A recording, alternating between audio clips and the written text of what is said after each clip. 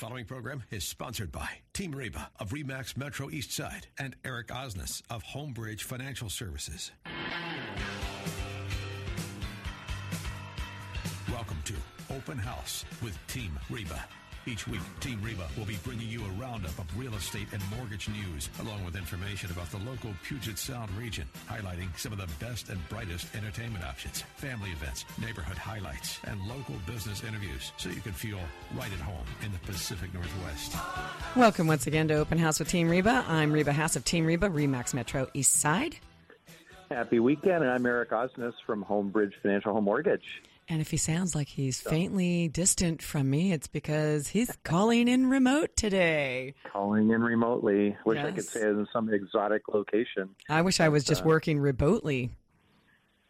I miss it. You know how I've got that other business thing going on. I totally want to be working remotely right now, but the winds lately have not been my friend when I want to go.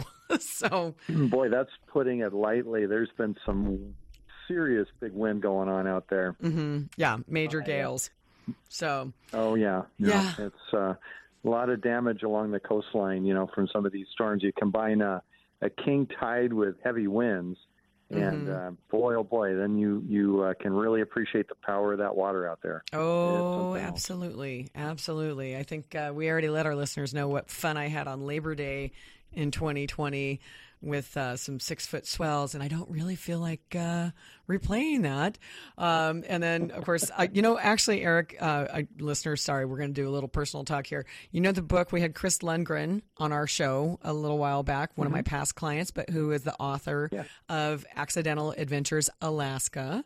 And I just finished her book. Did you finish it yet? I haven't yet, no. Yeah, well, so second chapter was about, a boating incident where the guy's in 14-foot swells, right? And that was already terrifying enough. But there's another chapter later in the book. I love how she gives this variation of scenarios, because there's an avalanche story, and then there's somebody out on a kayak that is now getting sucked out to sea. And it was, and he gets dunked. It's it was actually fairly riveting to listen, or not listen, but to read it and be imagining that scenario.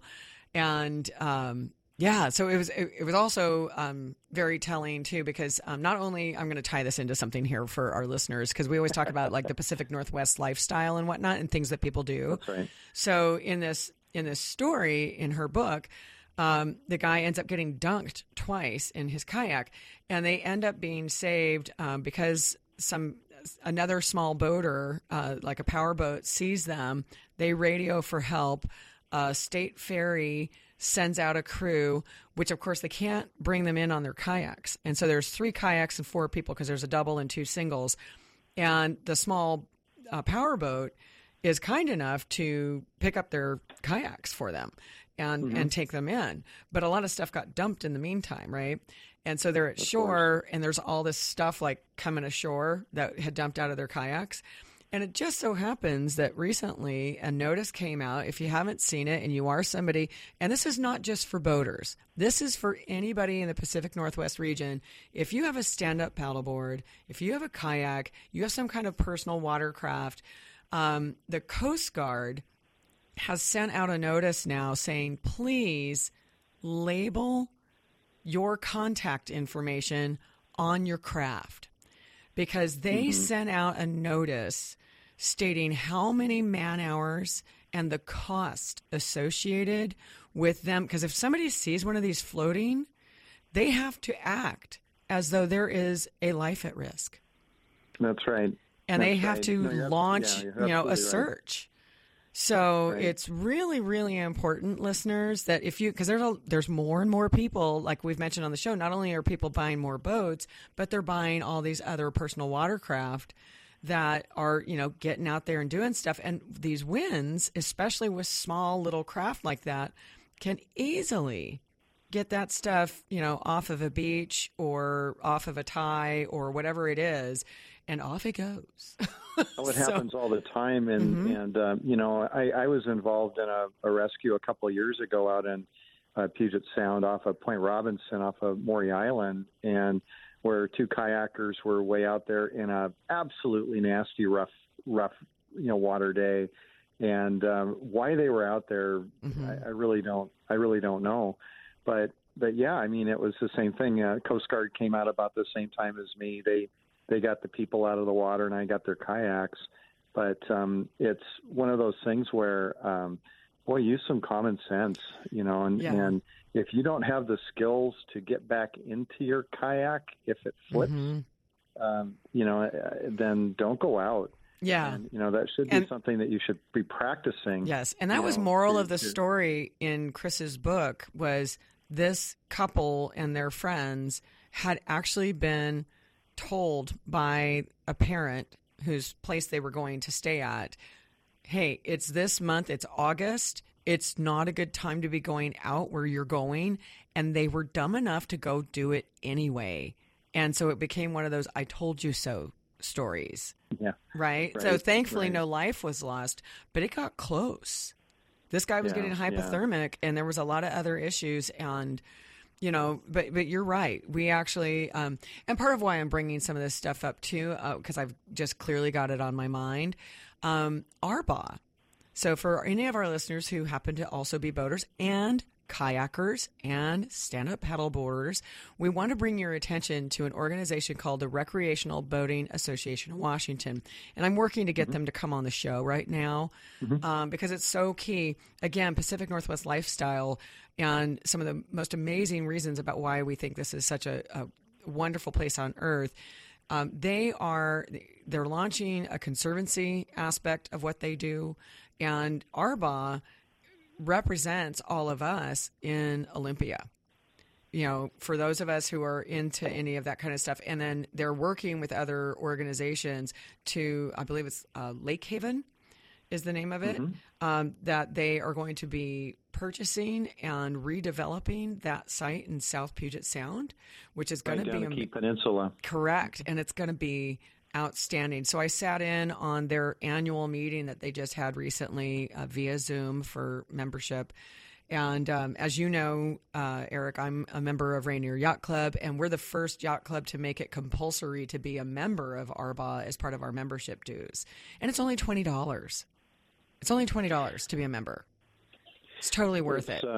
That's money well spent because they are advocating on behalf of all boaters, and it's not a fly-by-night company, organization. They've been around a long, long time, many, many years. Yeah. So no, that's a great organization. Yeah. So I'm good. Yeah. I'm excited because I want to get them on talking about their new plans and what's coming up and the things that they're doing. Because there's some really outstanding elements, including asking that those excise taxes, of which there are more of them now because more boats are selling, that they are funneled towards things that actually help boaters. So there's a lot of other good elements out there, and then plus also trying to bring the pump outs back, because as we know that got kind of slashed, even though there was federal funds paying for that. The state, the person who was, running that program or who took over that program, I should say, put the kibosh on it for goodness knows whatever reason, considering it was all about making sure that we had, clean waters out there for our salmon and, all the pods locally for orca. So, kind of a nutso thing. Like who wants any of that stuff dumped out in, Puget Sound? But anyway, so that's my plug for the day, and I will say I'm also plugging for things that are coming up because, this is pre-holiday, you and I doing this show, but we have holiday things coming up, and I want people to be thinking about it because here's one of the other things that I think is kind of fun that's coming up, and this kind of has to do with both housing as well as lifestyle. Many people have been hearing in the news that there is an organization called the Friends of Seward Park who are trying to ban the overnight, being able to anchor out in Andrews Bay by Seward Park. And I will say there is a contingency of the kind of Seattle and Lake Washington-based yacht clubs that is intending to have one of our lighted boat cruises make a goodwill effort to the folks in the Seward Park area in Andrews Bay, because many people don't know that around the entire Puget Sound region, it's primarily the yacht clubs who have been organizing and putting on all of these really fun lighted boat cruises every year. And it's something that's unique to our area. And even though like Jean Coulon Park, City of Renton is not going to do their typical lighted display and what have you, for those people who still can see the lake or have access perhaps in some format, we're going to still do that. You know, Rainier Yacht Club is doing ours. We have 2 of them. One of them on December 4th coming up in the evening around 7 o'clock. And then we're also doing the one on December 12th where we're going to do a different route than we because normally we do this with Argosy Cruises. And we're going to do a different route, meeting up with some other yacht clubs and, showing, goodwill as well as something fun and interesting that for people on the shore or with households that have, the ability to see that, still keeping some of those traditions alive. I was with you last year. Yes. We had a group out and cruised clear over to Coulon Park and yes, flip on the lights there. And I was amazed at how many people were on the shoreline watching that parade of boats, which was probably 30, 40 strong. There was a lot of boats out there. Yes. But now what's that got to do with the Friends of Seward Park? Though? Because they're trying to cancel the anchoring in Andrews Bay, which is Seward Park. Mm-hmm. And so we're trying because there's certain groups that in the summertime get out of hand. Right. And what we're trying to show is if you're part of a yacht club, you're usually making an oath for good seamanship, which means you're not that group. Like we shouldn't be penalized for a few bad actors. Mm-hmm. So that's what we're trying to show is like, hey, we're talking amongst our organizations and making sure our people don't become that problem. But don't try and cancel out for everybody else something that's available to them and should have a rights to still do. So anyway, we're going to talk about rights of other things once we get back from these messages because we have a guest with us, Ryan Weatherstone, who is a local attorney, and we're going to be talking about eviction moratoriums, just like being booted out of Andrews Bay. We'll be right back after these messages. Open House with Team Reba on AM 1590. The Answer. Now, back to Open House with Team Reba. Welcome back to Open House with Team Reba. I'm Eric Osnes. I'm with Homebridge Financial Home Mortgage. And I'm Reba Haas from Team Reba. And we're here every Saturday from 2 to 3 o'clock, bringing information on real estate and finance, our local markets, and lots of important topics. Yes. And we're also available on Sundays from 3 to 4 p.m. and all the time on podcast. That's right. Stitcher, Spotify, Buzzsprout, you name it. iTunes. Alexa, she knows us. Oh, yes. Alexa knows us. So does iTunes. So, yes, you can find us. Just look for Open House with Team Reba. We have over 190 episodes so far and more coming your way every week. But so I can't wait to get it. So we ended up the last segment with me kind of joking about being booted out of Andrews Bay with boats was kind of like evictions during a pandemic. I know they're not completely related, but they're slightly. But to that end, we have on the phone with us Ryan Weatherstone from Puckett and Redford Attorney or Law Offices. Thank you again for coming to join us, Ryan. Oh, no problem. No problem. So we thought why don't you just remind us, because listeners of this show may have not met you from our prior show, and maybe they'll want to go back and listen to you on our podcast programming. But can you give a quick rundown of who you are, the firm you're with, and what kind of work you're typically involved in? Sure.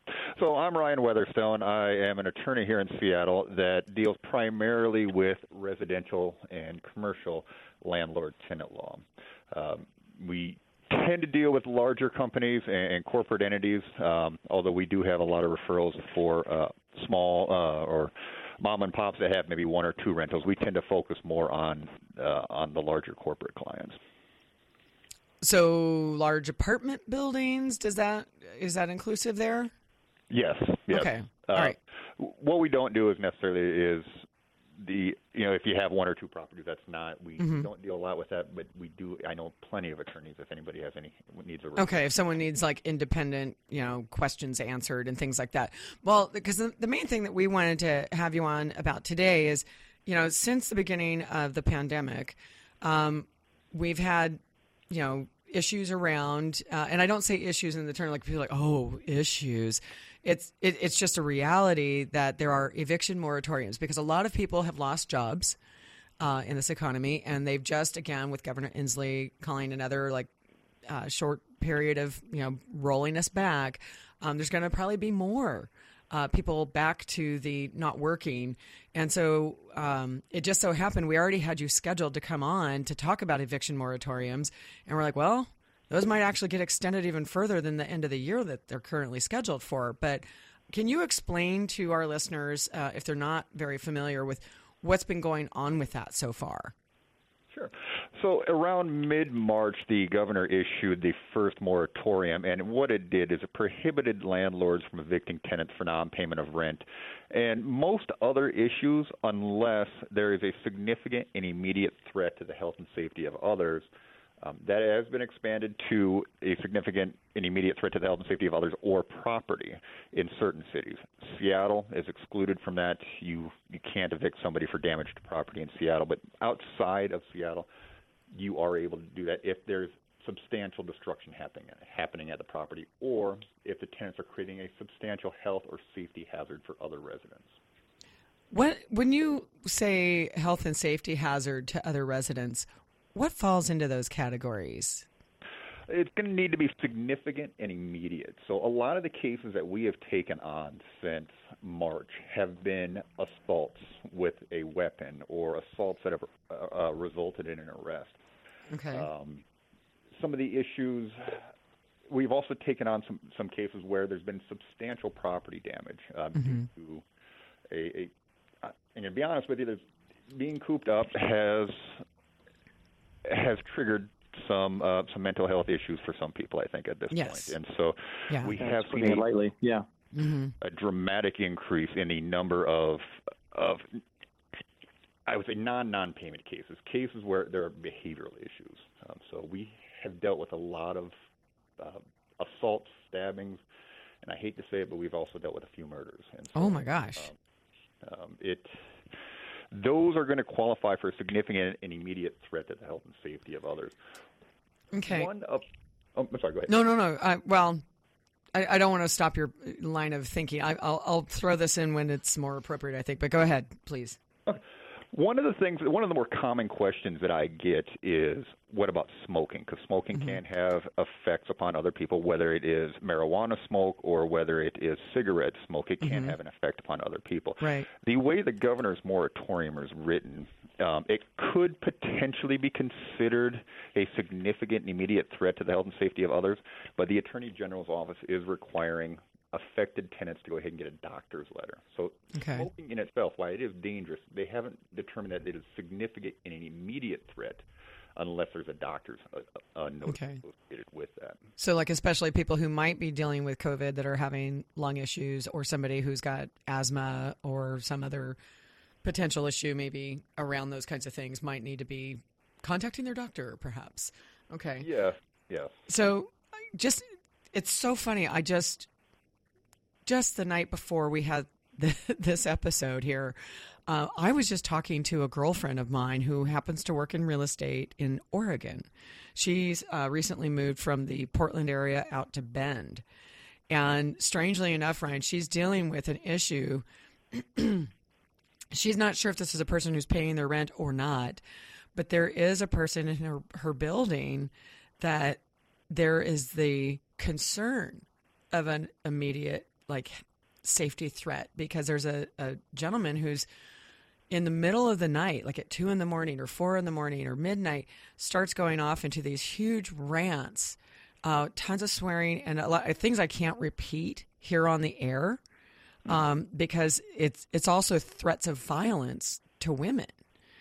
And there's at least 5 single women who live on the same floor of this guy in this apartment complex. And one woman in particular, he is started putting his attention on her and leaving like notes under her door and like little presents and such. And she's freaked out. And so they're starting to record. And I mean, they're having to tell the other tenants, look, we have a case open with the police department, but until he actually hurts someone, we can't do anything. I mean, is that what you're seeing as well here? We are seeing a lot of people that would normally not get themselves into this situation that are starting to fall into that. Okay. A lot of it is due to being cooped up for a long time. We're seeing a lot of behavior that we wouldn't normally see. Mm-hmm. In this type of situation where he's yelling at the top of his lungs at 2:00 in the morning. Mm-hmm. He's waking up the whole floor. Yeah. And the unfortunate aspect is that it's not considered a significant and immediate threat to the health and safety of others. It is definitely an annoyance. Mm-hmm. And prior to COVID, it would have definitely been something that we would have been able to bring a lawsuit for an eviction. Because of the governor's moratorium of significant and immediate threat to the health and safety of others, it doesn't quite meet that threshold. Mm-hmm. Okay. And the Attorney General's office has been the one enforcing that, or enforcing the moratorium. Hey, Ryan, one other question for you. What about unauthorized tenants? I know of one couple situations where the lease was made out to one person, and now all of a sudden there's 8 people living in the apartment, and it seems like almost impossible for the landlord to document who's there permanently, who's just visiting, because they're all well prepped and say, "Oh, I'm just visiting." Are there other stipulations where the lease could be deemed abused and move forward, or the moratorium's the moratorium period? Well, that's an interesting situation that you brought up, because we were dealing with that issue a lot prior to October 15th. The governor's new proclamation came out on October 15th. One of the concerns that it did have is people who did not have the right to be in a unit, we couldn't evict them out of because of the moratorium. So the governor did change the proclamation to allow squatters to be evicted through the court process so long as there is not an authorized occupant still remaining in the unit. So if you had somebody who brought in 5 people, then that original tenant vacated and left, and none of the other tenants had a right to be there, we could bring an eviction action on that so long as every authorized tenant has left. Oh, okay. But if the original tenant's still in there, then it's kind of out of luck. Yeah, normally that would be a 10-day comply or vacate notice to go ahead and remove unauthorized occupants. But due to the moratorium, it does not create a significant and immediate threat to the health and safety of others. And so up until about October 15th, we were not able to bring any actions for that. The governor did clarify in his most recent proclamation that this particular proclamation is not intended to protect those type of situations. So we have been successful in bringing cases at this point for squatters. Interesting. Hey, one other question for you, and kind of another situation I have. Actually, one of my employees owns a rental property. A tenant moved in just before COVID and did not promise to pay on the security deposit. That whole 6-month pay it forward thing with Seattle, and of course never actually paid the security deposit. This person is gainfully employed, never lost her job or anything like that, but just as flat out said, I'm not going to pay the rent. I'm assuming same situation, or is there anything that could be done for somebody in that situation? Of course, my employees, struggling having to make the mortgage payment and having not received rent for going on 9 months now. Yeah. And I want to make sure and point out, since both of you guys are calling in, we have about a minute to answer that, or at least get started on the answer, and we may have to go into the next segment on the rest of it. Go ahead, Ryan. I'll try to be pretty brief. So, regarding non-payment of rent, that is not a reason to go ahead and issue any type of termination notice, nor is failure to pay the deposit. That's unfortunate because it does have it has more significant impact on the type of mom and pops that only have one or two 1 or 2 units. So I would like to talk about this a little bit more, and so I think we could probably do that after the break. Yeah, let's definitely do that, because there are a number of questions that we want to continue peppering you with, if you don't mind. And we're so glad that you're here, because it's really, really timely information, Ryan. So it's just coming up on a quick little break for us here at Open House with Team Reba. Stay with us and learn more from Ryan Weatherstone at Puckett and Redford about eviction moratoriums. Open House with Team Reba on AM 1590. The Answer. Now, back to Open House with Team Reba. Welcome back to Open House with Team Reba. I'm Reba House of Team Reba, Remax Metro East Side. And I'm Eric Osnes from Homebridge Financial, and we've got Ryan Weatherstone with us with Puckett and Redford. And really happy to have you on the show with us today, Ryan.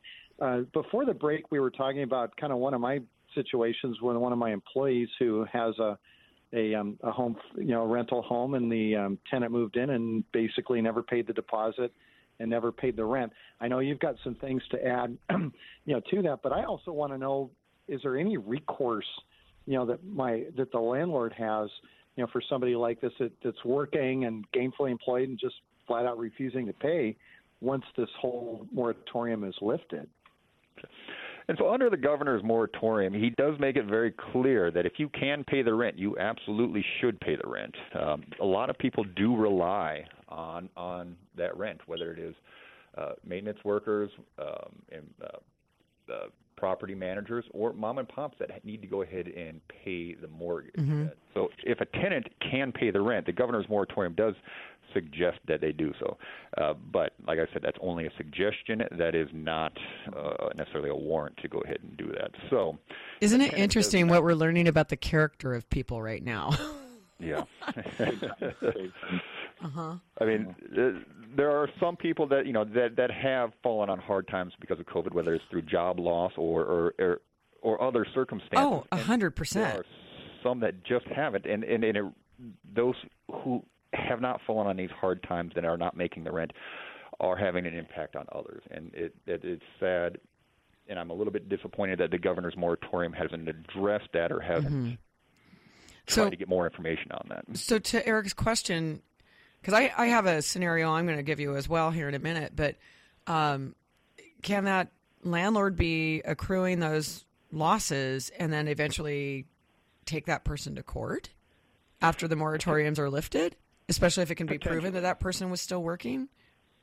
Potentially. What the governor's moratorium states is that any rent that it occurred after February 29th, 2020 is not considered an enforceable debt unless the landlord offers a tenant a reasonable repayment plan based on the tenant's individual health and financial circumstances. So let's say you had a tenant that hasn't paid since April, and they're maybe, say, $10,000 in the home. That's not going to be considered a collectible debt after the moratorium is lifted unless the landlord offers them a reasonable repayment plan based on their individual financial and health circumstances. So one of the first steps you're going to want to do is reach out to the tenant to say, what are your individual health and financial circumstances so that we can get together a payment plan that works for you. That will make the debt collectible if the tenant fails to go through on it. Well, what do you do in a situation like that where you want to just get this person, out of there as soon as you can? Once this moratorium is lifted, I'm guessing that the number of evictions will go up fairly significantly for circumstances like that. Of course, not everybody falls into that situation where they're blatantly abusing the rule. Like you mentioned, so many people are just really been crushed by this pandemic. Mm-hmm. But let's say it's somebody that's actively abusing it. They get evicted after the moratorium is lifted. I imagine the odds of getting an individual health and financial, wellness type assessment is going to be next to impossible. How do you get it? I mean, do you anticipate some sort of a avenue to address that? Well, we've had discussions with the Attorney General's office on what to do in this type of situation. What if a tenant doesn't respond to you after you reach out to them trying to either propose or have them propose a reasonable repayment plan? If they ghost you, if they do not respond to you, the government the AG's office has said that that you at least offered them the plan, and that may make the debt collectible. Ultimately, it's going to come down to a judge to determine whether or not you offered a reasonable repayment plan. I love so much that you use the term ghosting. Sorry. This is such a serious subject, but that is hilarious. Okay. I just have to say real quick, Ryan, for some of our listeners, if you don't know what ghosting is, it means you reach out to somebody, you never hear from them again. So just FYI. Some people have no idea what that term means, kind of like catfishing. Well, I'm guessing that if there's a significant amount of rent owed, you're going to get ghosted. Yeah, exactly. Yeah. Well, one of the good aspects about this is we're starting to see more government help come in. Okay. So that's what we actually expect to happen either after the moratorium lifts or after the legislature gets back into session. I expect to see some type of rental relief programs where landlords can get some of this money that is past due from their tenants. We already have a couple of programs that are out there right now, and the state is thinking about going through a mandatory mediation process for people impacted by COVID or who haven't paid their rent through COVID. There are programs out there right now that will go ahead and pay a percentage of the rent if the landlord agrees to go ahead and waive the remaining balances. How does somebody find what those programs are? They can usually go onto a state website or King County's website. There's the EDRP program, which I don't know what that stands for, but that is a program that is run by a few charities where the charities state that they will pay, let's say the tenant owed $10,000.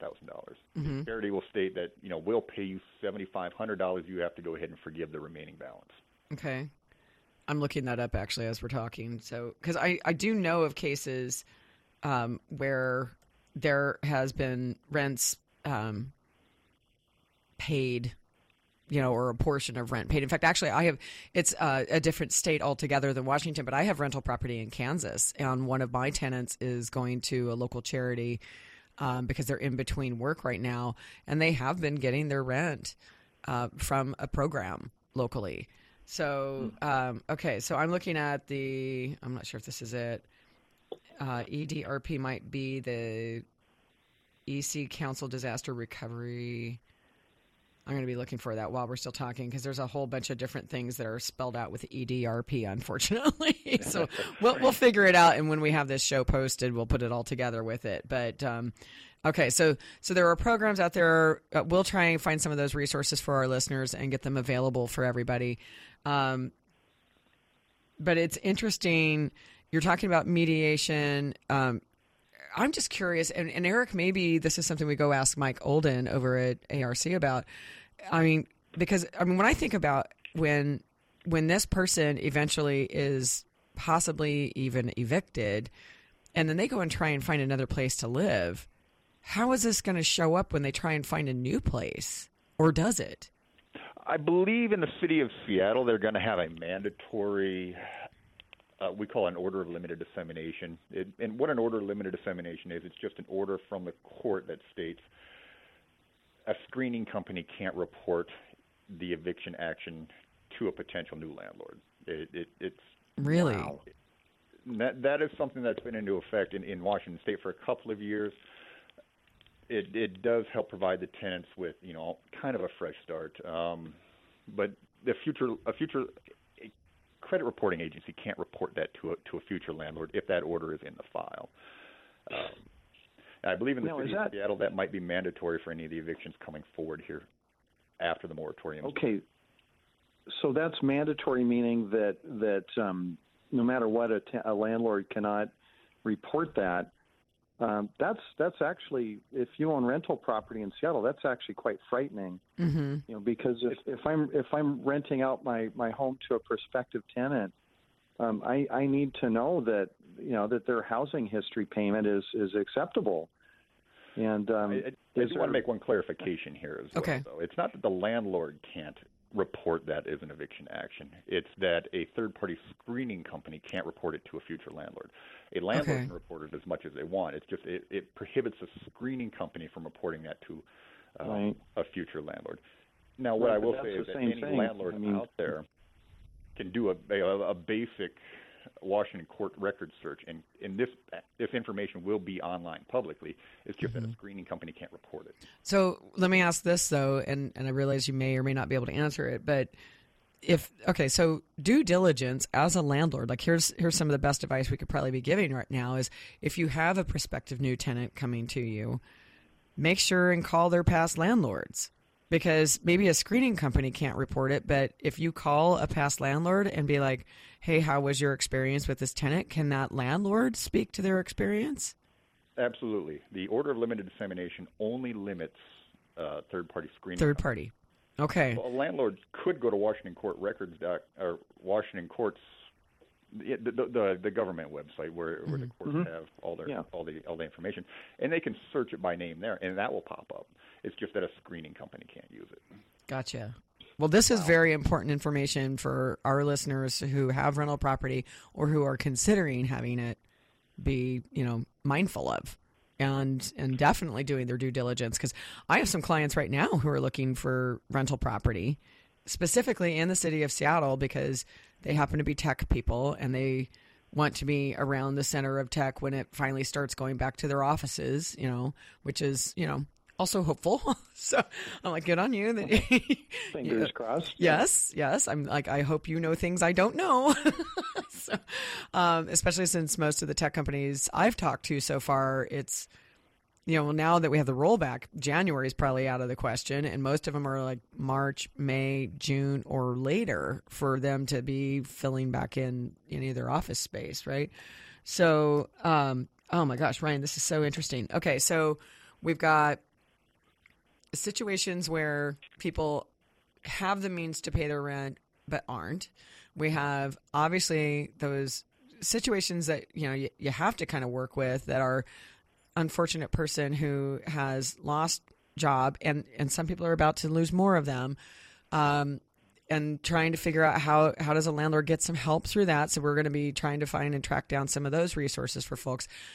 I have a scenario for you that is a little bit of an amalgam of some of these things, but it throws in an international flavor to it that we've got about 30 seconds. So we got to get out here into some messaging, but I'm going to run this one past you and see if the advice maybe that you would have given matches sort of what mine was so far to this client. So we're going to have the NAFTA of rental situations coming up as soon as we get back from these messages here on Open House with Team Reba, with Ryan Weatherstone of Puckett and Redford with us. Open House with Team Reba on AM 1590. The Answer. Now back to Open House with Team Reba. Welcome back to Open House with Team Reba. I'm Eric Osnes from Homebridge Financial Home Mortgage. And I'm Reba Haas from Team Reba. Thank you so much for Ryan Weatherstone, from Puckett and Redford. Thank you very much for joining us, Ryan. This has been super great information. Yeah. No problem. No problem. I have a feeling this is going to become one of our most listened to shows, honestly, Ryan. We should have done this one on Halloween. It's plenty scary, some of the things you're talking about here. Yeah, there are some terrifying situations coming up, especially like some of the situations you've described. Oh my gosh. Okay, so I'm gonna throw out my NAFTA situation that I have. Okay, so I have a past client of mine who, back in 2006, I helped him buy a new construction condo in downtown Seattle. And he has had for the last 14 years the same tenant, right? So, tech is about 13 to 14% of the workforce here in the Seattle area. And when all the coronavirus stuff happened, a good chunk of those tech workers are from out of country. And many of them chose to go home because they did not want to get stranded here. Right. And what that meant was there was a lot of high rises in downtown Seattle that and some that were just apartment buildings built specifically to try and get a lot of these, higher income individuals. But then there's also a lot of condo buildings where just individual units were being rented out and whatnot. And that's my client's situation. So like upwards of 10% of some of the high rises in downtown are just empty, and the belongings of those people are still sitting there because they just left as quickly as they could. So my client, he was living here when he bought this unit in 2006, and he's originally from Mexico. And he lives in Mexico City. He actually left here. He used to work in finance for Microsoft, went back to Mexico and started a real estate development company because he was really interested in more investment and development. And so he's been doing that for many, many years now. And because of COVID, his tenant just happens to be Canadian. And because of coronavirus, that had lost their job. And they also had a family member who was ill, so they moved back to Canada. And now this property has been managed by a local property management company, which I will not say their name, although I really want to, because I'm kind of annoyed at them. Because I told him to go back and look at his agreement with this company, because they've been continuing to charge him for property management services every month, even though they have not collected since April any rent. And they have told him he cannot rent the place back out because the person's belongings are still there. But they're doing nothing to help him in this situation. And he called me up because he was like, hey, I think I just need to sell this place. And I went, well, if you've got this going on, I'm not sure I can. And so we started looking into it, and I have turned him over to an attorney to talk about this situation. But my take on it when I was looking at it as a lay person, of course, but I said to him, I'm like, do you know if this person is working? And he came back and said, no, they're not. And I went, well, if they've already gone back to Canada and they don't intend to return, why didn't they just give you notice if they were on month to month? Like, that seems goofy, that someone's just letting you continue paying their property management fees while they collect absolutely nothing and do nothing and suggest nothing. Like, what in the world? Like, can't you just get somebody to contact a person and say, then just give me notice, please? Because they owe over $10,000 to him right now. So one of the situations that we're running into with people who are from different countries is there was, I believe, a lockdown on the borders there for a little bit. Mm-hmm. And so people who were in Canada got stuck up in Canada and could not come back down to continue to live at their places. What the governor's moratorium states is that you can't charge or assess rent for that time period in which a resident's access or occupancy was prevented as a result of the COVID-19 outbreak. So because they had locked down the country, or they weren't allowing people to travel back into the U.S. that weren't citizens, that prevented them from coming back into the country. It also prevents a landlord from being able to charge rent for that time period. So the tenant who's up in Canada isn't losing anything right now because he's prevented from coming back down to the country due to COVID, and the landlord can't charge him rent for that time period either. So it's a bit frustrating. There's no... Okay, but that person also lost their job and doesn't intend to come back. And in that type of situation, basically what the management would need to do is to get some type of declaration of abandonment of the right to possess the property. Okay. So if a tenant, there's a couple of different ways to end a tenancy. One is to go through the court process, and the other one is to, if a tenant voluntarily gives up their right to possess the property. Mm-hmm. And so that's what we've had in some situations where people have maybe been caught out of the country. They are not going to be coming back. Basically what management needs to do is get something in writing from them stating that the tenant is abandoning their right to possess the property, and then management can go ahead and store the items for up to 45 days pursuant to the abandonment statute. Okay. So the thing, my client is hoping to do a 1031 exchange. So I've told him, I'm like, until we get this kind of clarified, I really can't put it on the market, which I believe is accurate. For me to tell him, I would hope. Do you think that that's appropriate in my situation? If the property is in the city of Seattle, it is. That's yay. There's a whole lot to this onion at this point. Then. Yeah. Okay. Well, I'm going to continue following up with him because that was exactly my direction with him. Was it's if they've abandoned it and they have no intention of coming back, and you can get them to tell you that, then it was the storage thing. And I didn't know for how long, but I'm like, I need you to talk to somebody who specializes in this, and let's get you moving forward because, we can help with some resources and, who needs to do what and all of that and what have you. Because he wants to 1031 exchange it and get done being here, because at least if he gets something down in Texas, because he does want to keep investment here in the United States, and he wants to take advantage of that tax-deferred exchange program of 1031s. Listeners, if you haven't listened before about what those are, we do have past shows that explain what they are and how they work. But, he wants something in Texas because it's a 5-hour drive for him to be able to at least go check on it. Whereas right now he's like, I can't even get there. This is ridiculous. So, okay. All right. Well, I have him at an attorney, so that's first and foremost probably the best thing that we can suggest.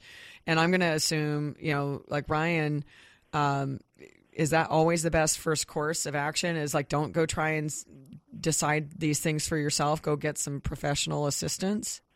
Absolutely. Landlord-tenant law is a complicated area of law, and I used to be a tenant advocate for a little bit, and I used to tell everybody I've never seen a landlord do it right themselves without an attorney, and I've never seen a first-time attorney bring in an eviction action get it right either. Yeah, it usually takes a couple of attempts to go through this. So right, okay. And Ryan, do you think what's your prognostication on the landlord-tenant laws in Seattle seem in my opinion draconian? Do you see the rest of the region or the rest of the state going the same direction? We're starting to see that a little bit. I believe Auburn passed some new laws here recently that are pretty restrictive. They have a just cause ordinance like the city of Seattle does. A couple other jurisdictions around here have as well. I disagree with the just cause ordinance, and basically what that means is you need a just cause in order to terminate a month-to-month tenancy. We're starting to see that happen a little bit. COVID threw everything into a big whirlwind, though. So Okay. Yeah. Well, before we finish out, because we only have just about 15, 20 seconds, Ryan, for anyone who's of the size client that you guys can take on, do you want to give your info real quick? Sure. You can go to PuckettRedford.com, or our phone number is 206-386-4800. All right. Thanks so much for being on with us today. We really, truly appreciate it. Thank you for having me. Thank you very much, Ryan. And that wraps up another episode of Open House. Have a great weekend, everyone. Thank you for listening to Open House with Team Reba. To contact us, visit Team Reba at RE/MAX Metro Eastside on Facebook, or email info@teamreba.com. Join us again next Saturday afternoon at 2 for more Open House with Team Reba here on AM 1590. The Answer.